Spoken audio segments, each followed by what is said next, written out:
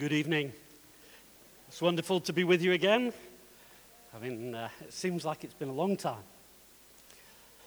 And before I start preaching, just for the recording, I do have to apologize to Andrew, because he spoke to the elders recently and told us we need to preach better than we have been doing, which I agree with. And he said, for a season, I want you to do this and be well prepared and not go off your notes and not just, we need to strengthen some weak muscles. And so I was preparing for tonight, but I feel like God wants to do something different tonight.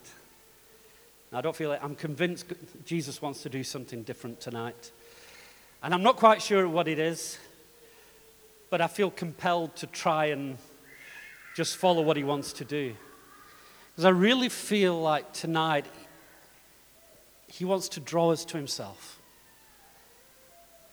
And draw us back into that beautiful love relationship that he has for us. And you know, I know scriptures. I've been preaching many years. I could put a great 3-point preach together with really clever scriptures about love and all the Greek words. You know, there were 8 Greek words for love. 4 of them are used in the Bible. You can talk about them and define them, and you can really do a profound preach. But do you remember the first time you fell in love? Anybody remember the first time they ever fell in love? For some of us, it was a while back. Some of you, hopefully, have never been in love yet. But you could listen to all the songs on the radio. You could look at the dictionary definitions. You could do it all. And it wouldn't make sense to you until you'd experienced it. Some things you have to experience. And I'm not saying we don't have a theology and we just go by experience, but an experience of Jesus has to be the bedrock of forming our theology. It can't just be an empty academic exercise. And so tonight, as I feel Jesus is drawing us to himself in that love relationship, it's like, I feel like I'm attempting the impossible. Talking about love is rather like dancing about architecture. You know, it's just not going to do it.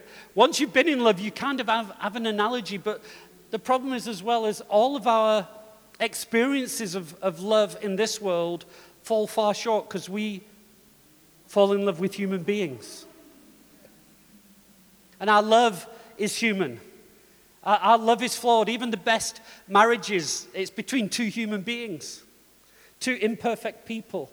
One of the best bits of advice I ever received was, next time you're tempted to criticize your wife's faults, remember it's those very faults that stopped her getting a better husband than the one she got.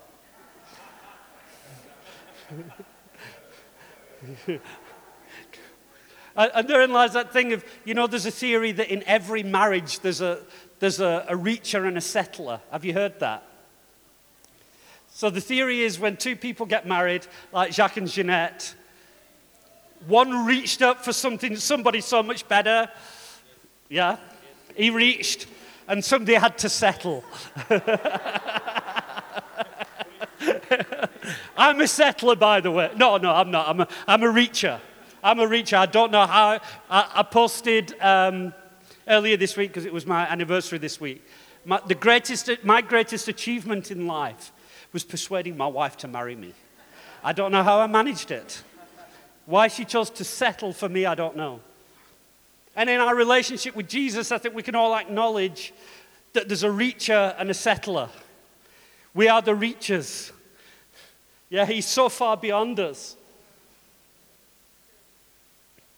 But our human experience of love, you know, we can look at marriage and we can have all these analogies, but they fall far short, don't they? I did some research as I was preparing for this message, the world's greatest love songs. And you know, most of the world's greatest love songs in all the lists, they have an element of heartbreak in it. An element of, I love you, but I can't be with you. You've dumped me, but I love you. Or you know, we stolen a line, every breath you take. I mean, that's not a love song. That's a song about a stalker. Think about it.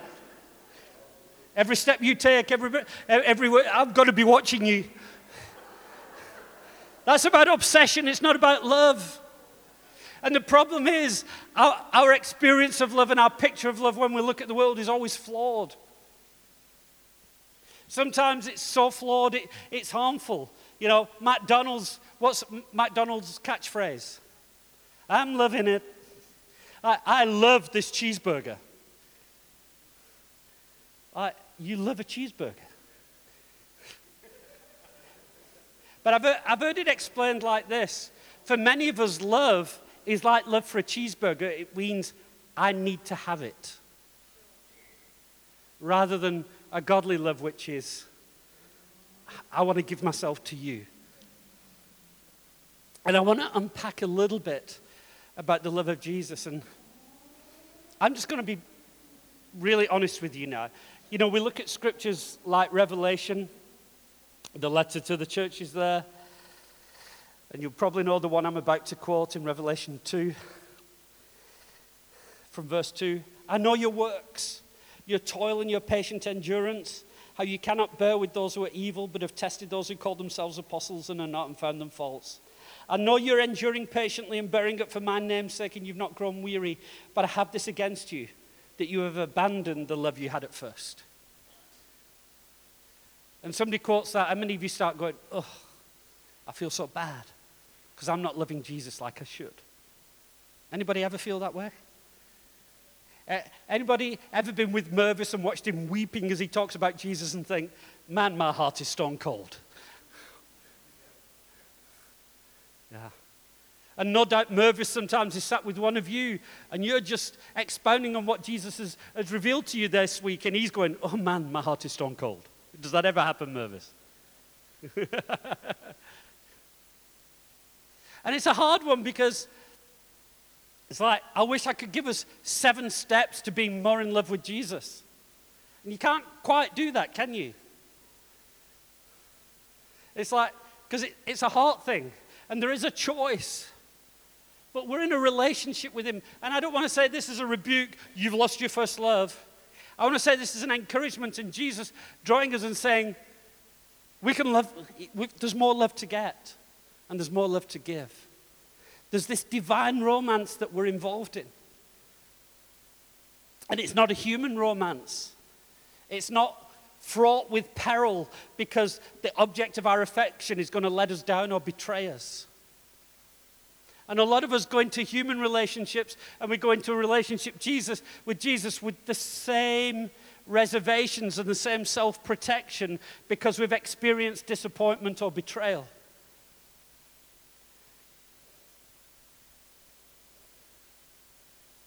But Jesus is never going to betray us. You know, Albert Einstein had a powerful quote. He said this. I don't know whether he was an expert on love and marriage, but this is a powerful quote. He said, men marry women with the hope that they will never change. Women marry men with the hope that they will change. Invariably, they're both disappointed. And there's a lot of truth in that. You know, it's like the old joke that the woman on a wedding day, she's so nervous she's going to do the wrong thing. So the minister says to her, just remember these 3 steps. When you come into the church, you walk down the aisle. Just walk down the aisle. Just remember that, walk down the aisle. The second step is stop by the altar, and then we'll sing a hymn. Right. Just remember those 3 things. Aisle, altar, hymn.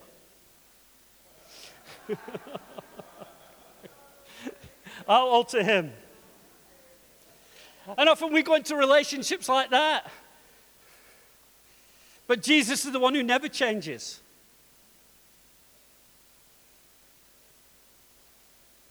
But he wants to change us.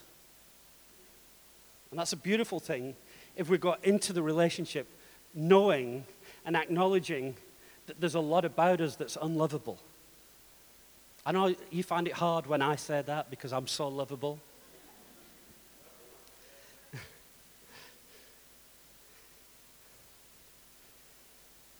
You know, some people have this theology, Jesus loves you just the way you are. And that's true, he accepts us just the way we are. But he's not like 10cc.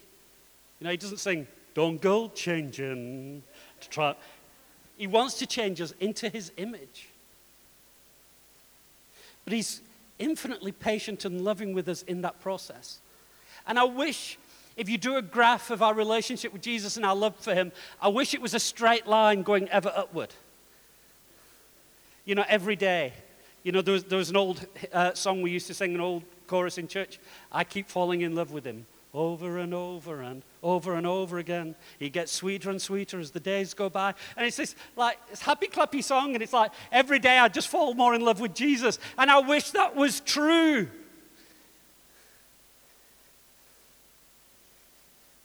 But sometimes I wake up and I find my heart has grown cold. I find myself distant. I wonder, where's the relationship I had?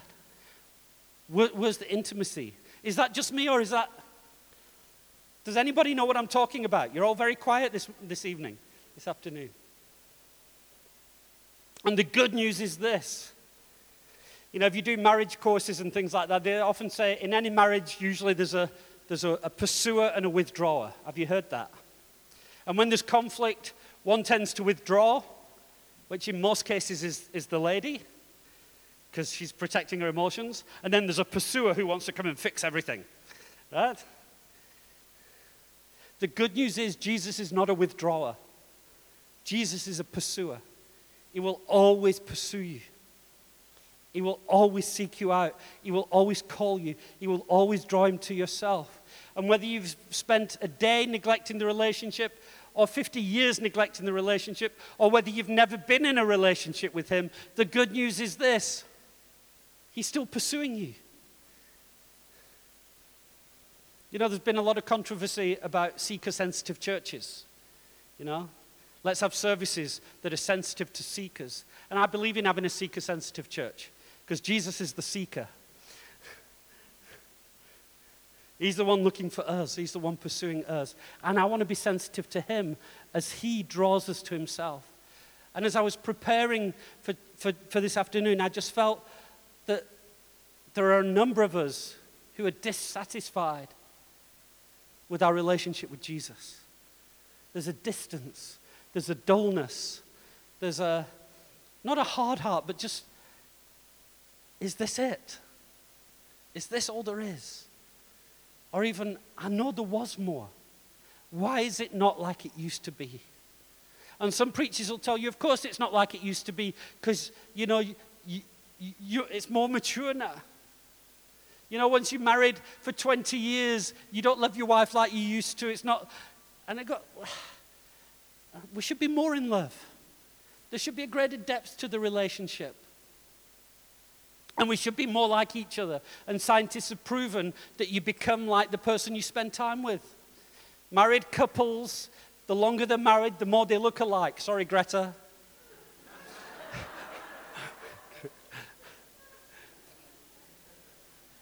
Even physically, we begin to look like our spouses because we have the same lifestyle, the same diet. And when we're across from each other, even friends, when you're communicating with somebody, subconsciously you're mirroring their actions and their expressions. That's how we connect with one another. That's how we empathize. That's how we form bonds and relationships, is by mirroring and imitating each other. So the question is, who are you becoming more like? And the more we spend time with somebody, the more we look like them. My wife is getting better looking every day. I don't know why you're laughing. You see, I've changed a lot since we got married, and not all for the better. You know, there's about 20 kilograms of me that my wife isn't legally married to.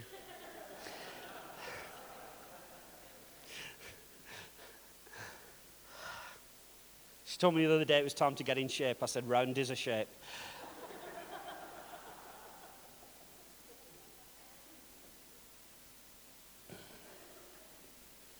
You know, some while ago, for various reasons, my wife and I we were going through some tough times in our marriage, and we were just missing each other. It wasn't that we didn't love each other. If you'd have asked my wife, do you love him? She'd have said yes. And if you said to me, do you love her? I would have said yes, but we're just missing each other Something of intimacy, something of passion, something of communication was missing. And so I'm Mr. Fix-It, right? If there's a problem, I've got to fix it. And I'm a leader in the church, so if anybody knows how to be persuasive and change people, right, it's me. If somebody's doing wrong, I can lead them. You know, I know the Bible. I can lead people. That's what I do for a living.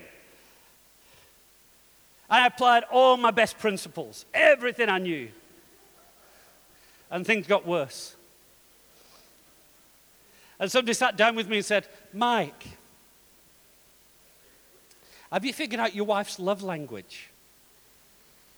Why don't you just find out her love language and love her like that? I said, Brew, I've tried all 5 love languages and another 5 that don't exist. Why am I telling you that? Because we can know all the principles, but relationship isn't based on principle. Principles are useful as signposts to tell us when we're going wrong. They can be helpful. But if there isn't something, if there isn't communion, if there isn't a heart joining at the center of it, those principles don't work. And what happened with my wife is I'd buy her a gift and she was thinking I was bribing her. Okay, so gift giving, that's not her love language. What about time? And I was trying to spend time with her and she goes, I know you want to be somewhere else. No, it's not that. And everything I tried didn't work until Jesus broke through and the Holy Spirit broke through and something happened. I get a feeling that for many of us in our relationship with Jesus, it's been a little bit like that we've been trying to apply all the principles. I've been doing all the right stuff. I've been going to church. I've been having quiet times. And I'm not saying the principles are wrong, and we'll look at some principles just now. But I want to say this. Jesus is desperate to deepen his relationship with you tonight. And so I asked myself, how would I do that? How do we deepen our relationship with Jesus? And so I went to Dr. Google, and I did some research. And what I researched was, how do I rekindle romance? And I want to talk to us tonight about how do we rekindle our romance with Jesus? How do we find that intangible, almost indefinable quality to a relationship? You see, in that scripture that I read from Revelation, look at the language that's used. And as we go into Christmas, I want us to be aware of this. He says, I know your works, your toil, endurance, you're enduring patiently, bearing up, growing weary. That's all the language of when you're doing the right thing outside of relationship. Yeah? Now, even in the best marriage, it's good to be patient. It's good to endure. My wife has really good endurance capabilities. She's been married to me now for 27 years. I call that endurance. Patience. Well, you need to work at these things. But that's the language it's almost the language of duty, obligation, and principle, isn't it? And sometimes I find we talk, and I'm not saying it's completely wrong, but as leaders we say things like this. You know, you've been working so hard, church, this year, and now we need to take a break. And what that language says is coming to church is hard work. And you need a holiday from church. This should be a place of refreshing. Now, I know there is a sense that, you know, meetings and stuff, it's time consuming and we need to have seasons where we do different things. But when we've lost that connection, when we've lost that passion, when we've lost that romance, then these things become endurance, toil, obligation. And as we go into this Christmas period where there's less meetings, I want to encourage us not to think that link Jesus and time with Jesus people as work and obligation and endurance, but as part of the romance. And in the natural, we do that all the time. I was saying when I was in Brazil, when I first came to South Africa, I came to South Africa for 1 year, 30 years ago. And I met my wife at Bible college. And she left the college before I did. She was living in Johannesburg. I was up in White River. Do you know where White River is? Up near the Kruger Park. And we were dating, and she was working in Johannesburg, and quite often, I'd get a phone call on a Friday afternoon. Can I see you this weekend? I say, yeah, that'd be cool. So after work on a Friday evening, she would get in a little yellow City Golf and drive all the way to White River, about 4.5 hours. Pick me up, and then I would drive back to Johannesburg. And then we would spend the Saturday together, Sunday morning at church, and after church on a Sunday. I would drive back to White River, and then she would drive back to... How many of you think we were insane? That's like 18 hours of driving to spend a day together. But neither of us thought it was toil or a burden or hard work. We wanted to do it because we wanted to be together. Can you see? Love makes you do crazy things. Love makes you insane. You know, and too many Christians I know, they want to be moderate, respectable Christians. Yeah? You don't want people to think you're one of those weird, crazy, wacko religious nuts. Well, here's the deal. They already do. They already think you're insane. I mean, how insane. Look, what a beautiful day.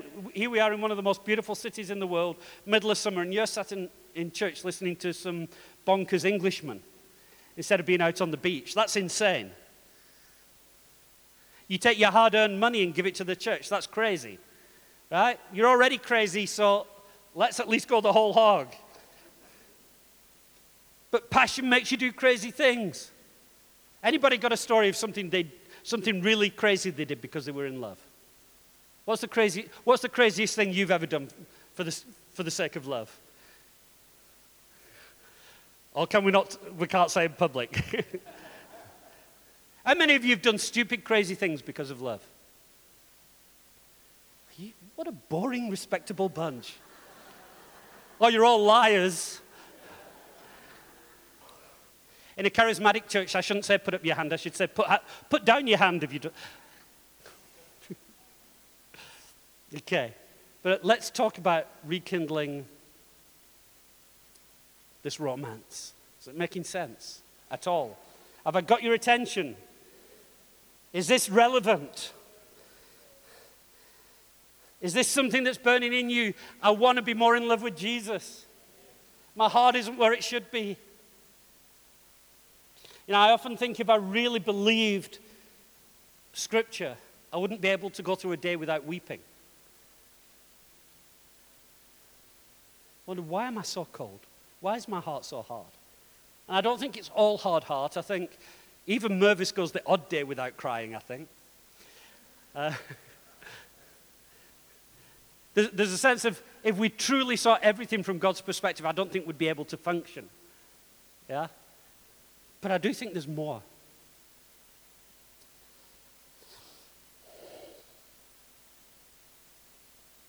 And the first thing I want to say is, often we get into a negative cycle. So I feel I'm not loving Jesus like I should, which produces guilt and shame. So we avoid Jesus. So we grow cold. So we feel guilt and shame. So we avoid Jesus. Does that make sense? And I love the story of when Jesus restores Peter. And we're not going to turn there, and I can do a whole preach just on this, but in short, Peter, at first, he goes, I love you, Jesus. I love you so much, I would never, ever betray you. These other guys, yeah. All the other disciples, I can see them betraying you, but not me, Jesus. And Jesus said, just wait. Before the cock crows 3 times, you will have betrayed me.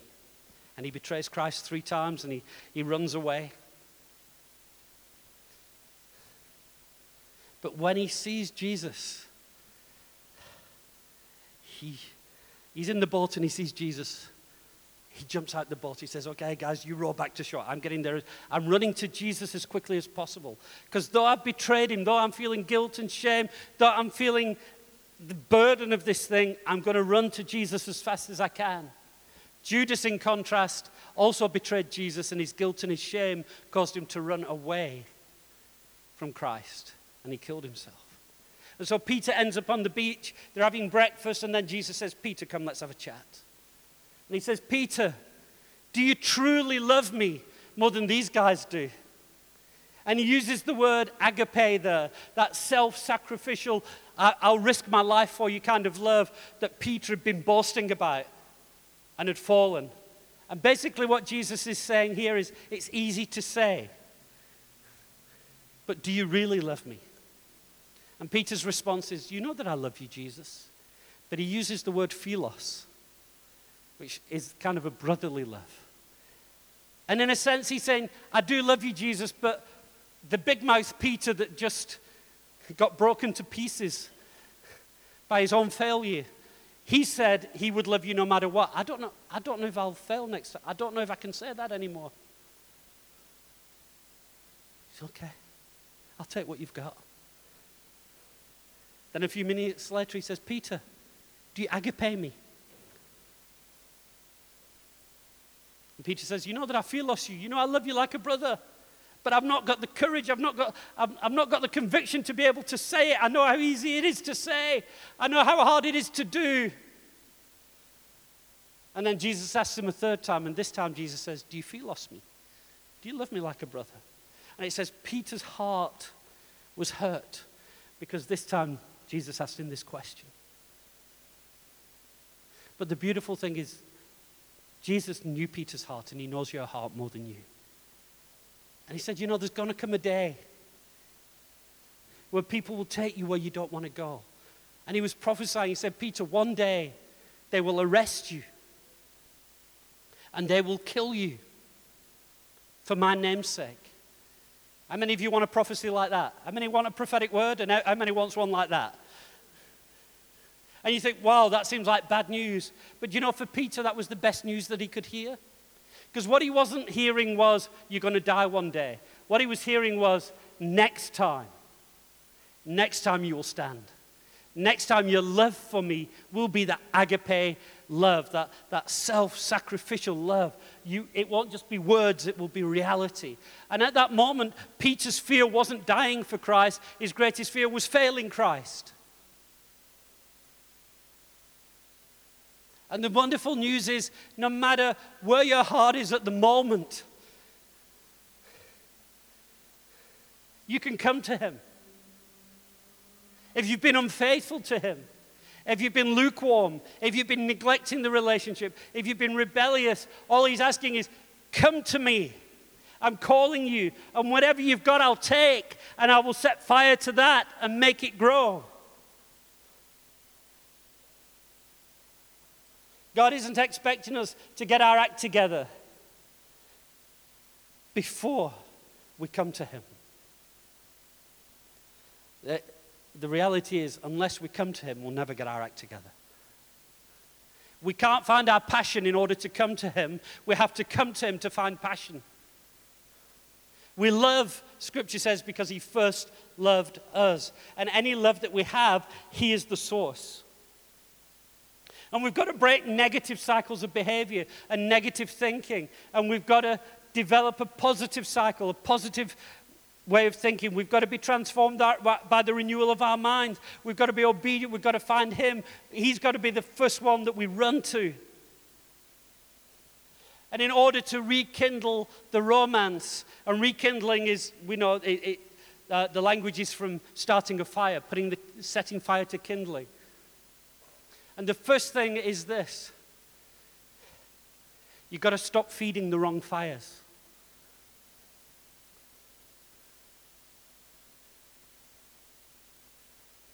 When men have relationships with women who aren't their wives, and they said, I couldn't help myself.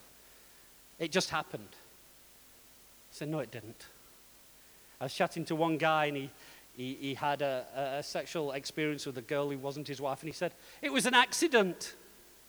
So what, did you slip on the soap and just land on top of her? I don't know. How can you say it was an accident?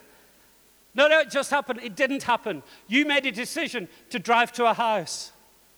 You made a decision to get out the car and knock on the door. You made a decision when she invited you in to go in. You made a decision to stay there for coffee. You made a decision to kiss her. You made a decision. What happened was the result of just adding kindling to a fire. And things that burn in you are the things that you feed. And some of us are not in love with Jesus because we've been taking our energies and our thoughts and our affections and we've been feeding the wrong things, thinking other things will satisfy us. And we've got to stop that and start something else. I remember years ago, I was working in a company and again, some tension with my wife, and I get home and all I get at home was, my wife didn't think I was a hero. My wife didn't think I was a winner, but there was this girl at work who thought I was amazing, or at least she said so. And so it was nice to talk to her.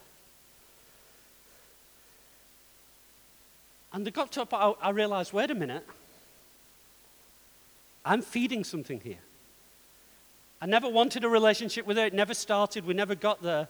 But I knew if I continued to feed that thing, that's where my heart would follow. The worst advice you can give anybody is follow your heart. Because your heart is deceitful above anything else. You follow your heart, you're going to end up in sin. You've got to get your heart under control and tell it where to go. And I just realized, wait a minute.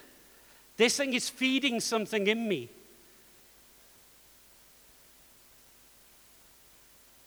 And I've got to it's my responsibility to feed something else. It's to invest in my marriage and kindle that romance.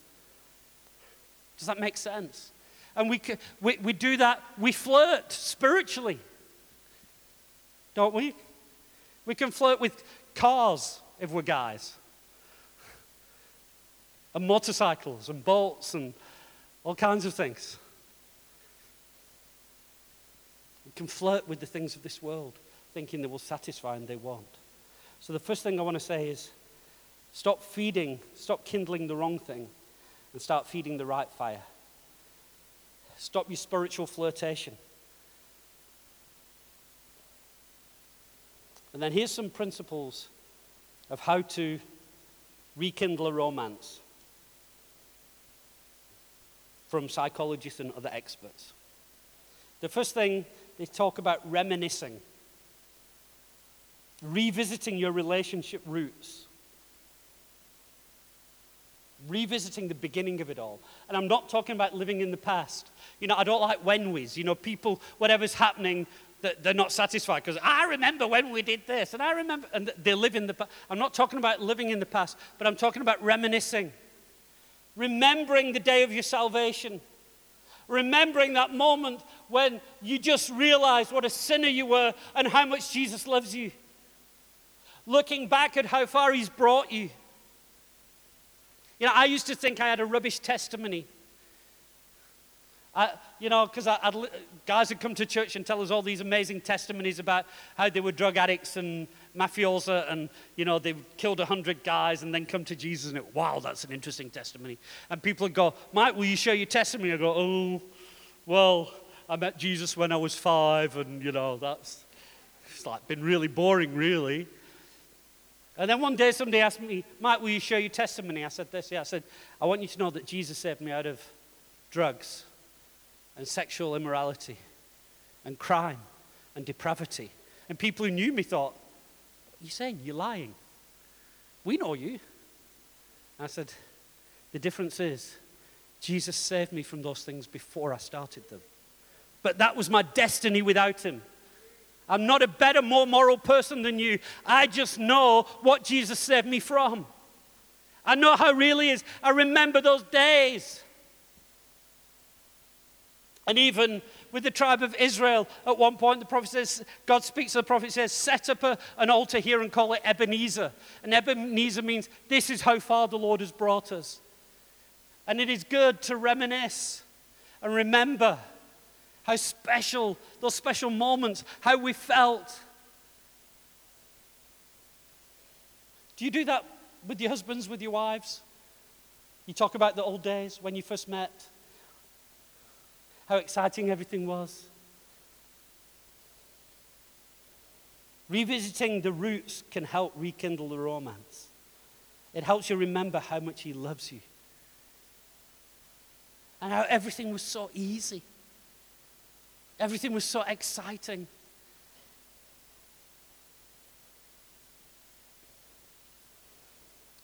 The second useful thing for rekindling the romance: focus on communication. Men are from Mars, women are from Venus. It's true, right? Men and women, we can have a conversation and it's like you can hear completely different things. One of the reasons I love my wife coming to elders meetings is I can be sat in an elders meeting for 6 hours. I get home and my wife said, "What did you talk about?" And I sum it up in 30 seconds. "No, you mustn't talk more about it." It's like, because that's how I communicate. And I've had to learn how to communicate in her language. And sometimes she's had to learn how to communicate in mine. And when it comes to the Lord, communication is great. The more we communicate, the more we understand, the more we see into each other's hearts. And God has given us a way of communicating with him. It's called prayer. And prayer, some Christians see as an obligation or a duty we have to fulfill so often a week in order to get God's approval. Prayer is not an obligation, it's a gift. Imagine if we ran our marriages like we run our prayer lives.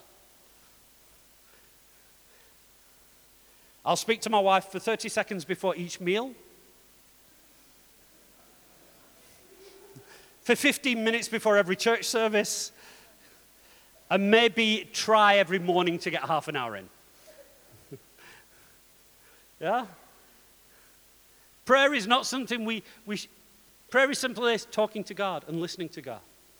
And it's something we can cultivate if we're cultivating a relationship.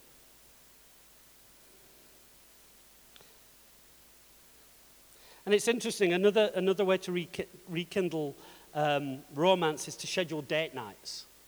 So have a date night. Have a date night. But, you know, I heard something from Jordan Peterson recently, and I don't agree with everything he said, or everything he says, but he said this. He said, date nights are important. He said, but if you schedule a date night with your wife, and you haven't spent at least 90 minutes that week talking to her, you're wasting your time. Because you need to be spending time during the week talking about the everyday nitty-gritty of life. What needs doing? What's our schedules? What needs fixing in the house? And you go on this date night, and because you haven't spoken, it's like the whole date night is admin catch-up. And that's not romance. Your date night becomes an admin meeting. Some of you are laughing, it must be true.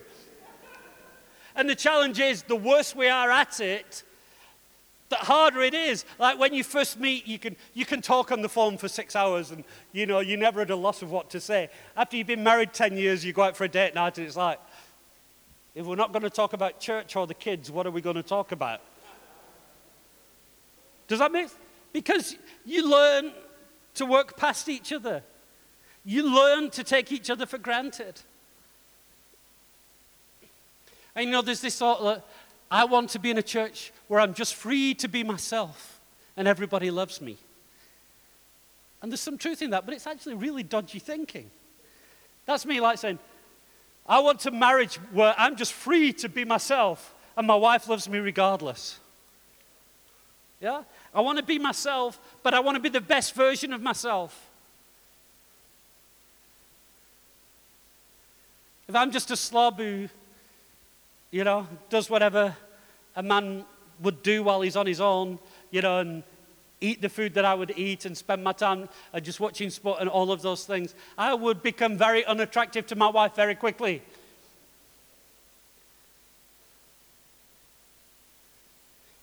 What is attractive to my partner? When we spend, it's not about whether we spend time together, it's what do we do when we spend time together. And some of us are having quiet times, and our quiet times are admin times with God. So I'll give him half an hour in the morning, and in half an hour, I've got to read my Bible a bit, so I've got a Bible reading plan, so I'll just, okay, that's out of the way, 10 minutes of that, and now pray, and I'll just, all the things that are bugging me, I'll just tell God all the things that are bugging me. That's an admin meeting. That's not a date night. Is this making sense? We've got to find time with God where we're just hanging with God, where we're enjoying Him.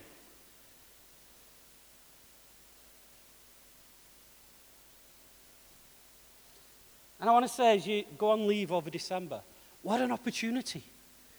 What an opportunity. Most of us have got time off work. You know the excuse, I'm just too busy. Well, you're not too busy over this time. This time is a wonderful opportunity to start putting things in place in your life that will rekindle the romance. By the way, as much as I'm preaching about your romance with Jesus, some of you husbands might need to apply some of this for your wives as well over December. He says talking into the mirror. Is that making sense? We have a relationship. Relationships, the oxygen of relationships is time and communication. And what does that mean? Well, it may mean you go surfing, but while you're surfing, you're just glorying in God's creation and you're saying, Jesus, thank you for this wave. It could be that. But it's about being conscious that whatever you're doing it with Jesus. But deliberately setting time aside. Another way to rekindle romance, bring back the romantic gestures. I was counseling a guy once, and he was having trouble in his marriage, and he said, why would I have a candlelit dinner with my wife when she knows that I hate candlelit dinners and I'm going to be miserable while I'm doing it? Which had a strange sort of logic about it, but was absolute garbage. I said, the whole point is you don't hate it because you're doing something your wife loves. That in itself should be something you enjoy doing. There's like going to a farm stall and looking at pottery and little wire things, and that's like not my idea of fun. Why would I ever do that? And why would I do it if my wife knows I don't enjoy doing those things? Because it's a way of showing my wife that time with her doing what she loves is enjoyable. My joy is in doing what she wants to do. My joy is in pleasing her. And when it comes to Jesus, it's the same thing. You know, let's say in worship. No, I don't want to dance and jump up and down. I prefer quiet, calm, contemplative worship. Well, that's great. That's what you enjoy. What does he enjoy?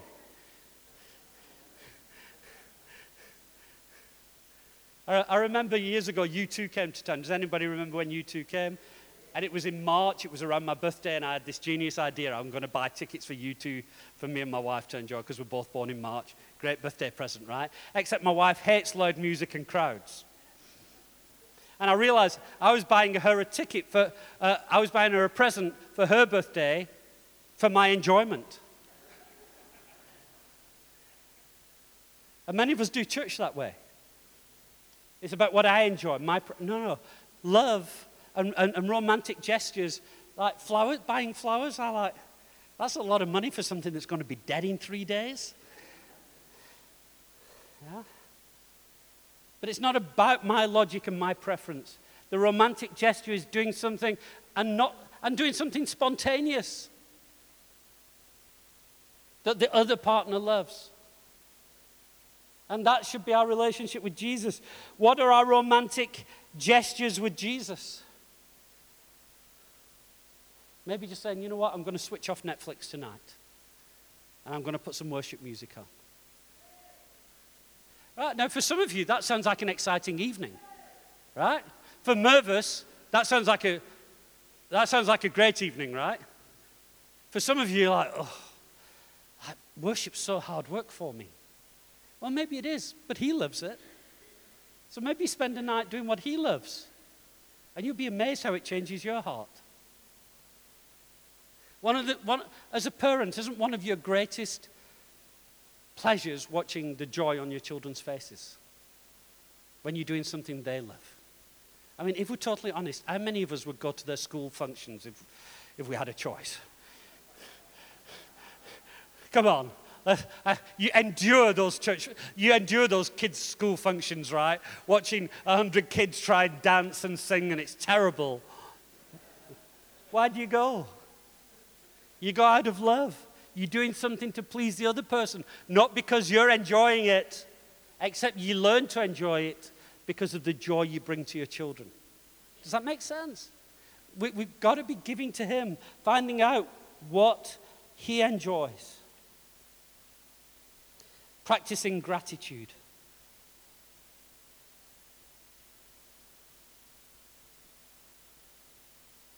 One of the biggest challenges to our faith, to our relationship, is ingratitude.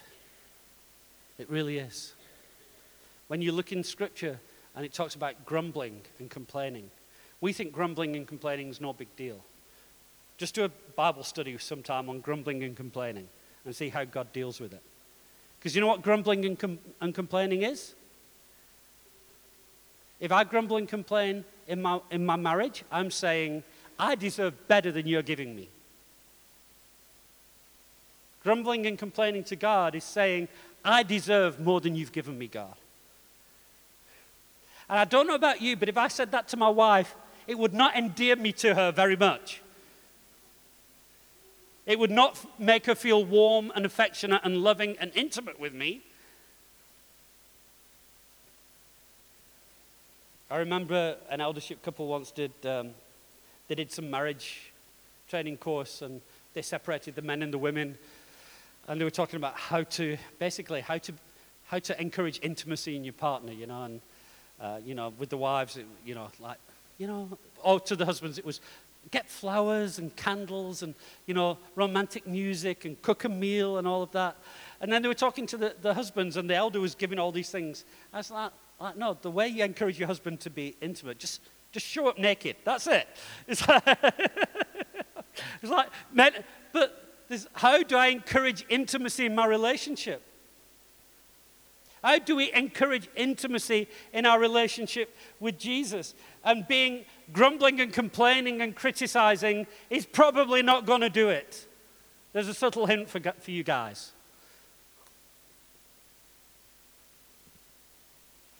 What cultivates intimacy?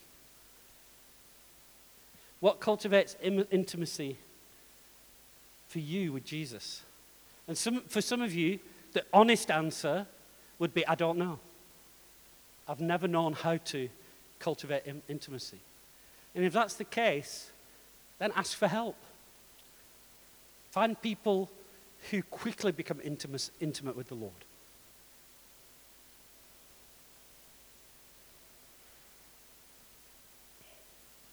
Try new things together. That's another way of rekindling the romance in your relationship. Get out of a rut and try new things. What does that mean with Jesus? Well, try new things. Step out of your comfort zone. Step out in faith. Serve. Go on outreaches. Minister to people. One of the things for me personally, where I feel the intimacy of the Lord more than any other time, is when I'm ministering to somebody else. When I'm prophesying, I don't cry. I think somebody removed my tear ducts at a young age. But I have to say, sometimes when I'm prophesying over somebody or I'm ministering and the anointing comes, there's a little bit of leakage. Something stirs. I sense physically and emotionally the presence of God. Just watch Mervis when he's prophesying over people. It's not just that you feel the intimacy of the Lord as you're ministering to others. Get out of a rut. Get out of you being obsessed with you.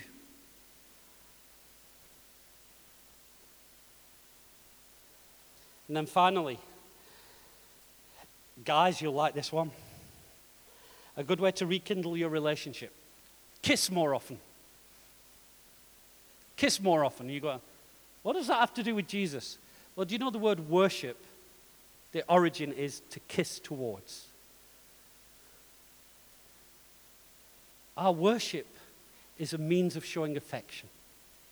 It's a means of coming into intimacy.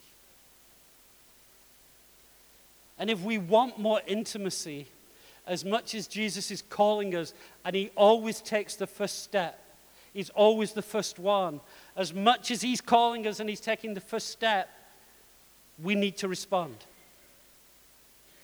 The problem I had at one stage in my marriage is I got so upset at one stage that when my wife came to try and fix things, I wasn't interested.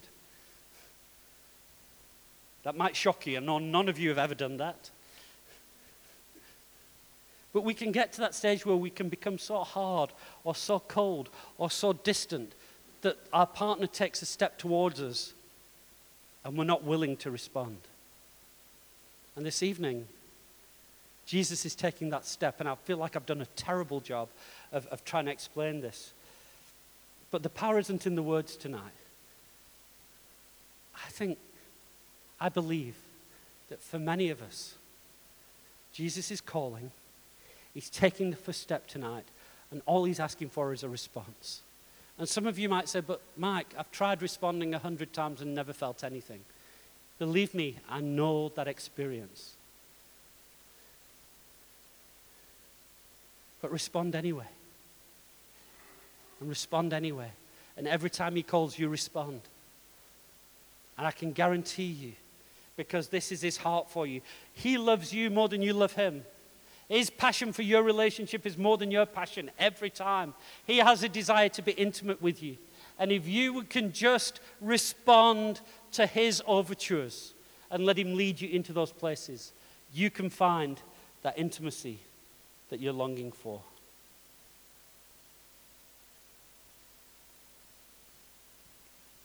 We shouldn't accept that we've been saved a long time, and so it should just be. I remember a young girl, and Merv, do you want to come get around? There's a young girl, and she'd been recently saved, and she came to me and said, Mike, what do I do? Because my friends and my family are saying, you know, I'm a bit over the top, and I should calm down. I said, that's the problem with Christianity today. Everybody's been told to calm down. Because it's easier if I've become lukewarm and I see somebody who's on fire, it's a lot easier to ask them to become lukewarm than it is for me to catch fire. I said, never become normal. Stay wild. Stay crazy.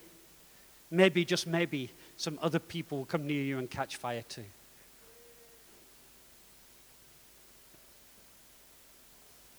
And it's not about our own effort, actually. There's a beautiful song by Keith Green, and it's this confession. He said, Lord, the feelings are not the same. I guess I'm older. I guess I've changed. And I wish it had been explained that as you're growing, you must remember that nothing lasts except the grace of God by which I stand in Jesus. I know that I would surely fall away except for grace by which I'm saved. He says, Lord, I remember that special way I vowed to serve you when it was brand new. But like Peter, I can't even watch and pray 1 hour with you. Yeah, and I bet I could deny you too. Because nothing lasts except the grace of God by which I stand in Jesus. I'm sure that my whole life would waste away except for grace by which I'm saved. And by his grace, his unmerited favor, I believe the Lord Jesus is reaching out to us now. And some of us, as I read that, you go, God, I remember when it was brand new. I remember my passion. I remember that no price was too great. I remember weeping on my knees before you. I remember I couldn't keep my mouth shut when I was with unbelievers, just wanting to share the gospel with you. And now I've become mature and normal and mediocre. Relight the fire. Relight the fire. Are we willing to respond? I'd love Mervis just to lead us. And for us,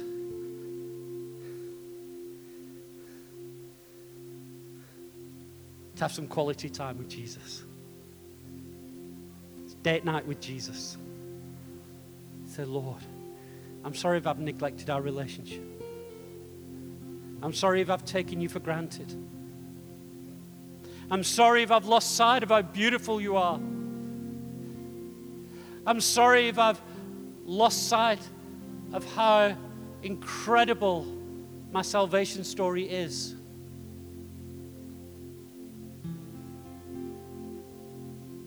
I'm sorry if we've become disconnected.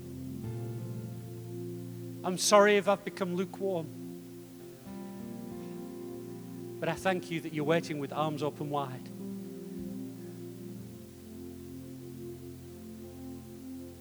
I feel like for some of you, it's like he wants to lead you in a dance. He wants to take you in his arms. And he wants to dance with you and whisper into your ear and remind you again of his love and his affection for you and just how much he enjoys you.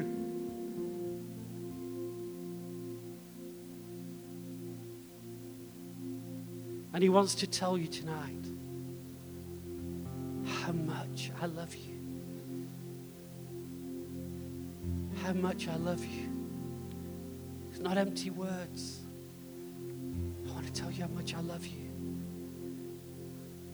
Come, let me take you in my arms. Let me whisper in your ear.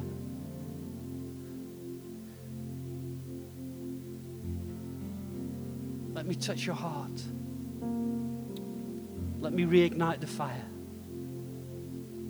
Let us rekindle the romance of this incredible relationship.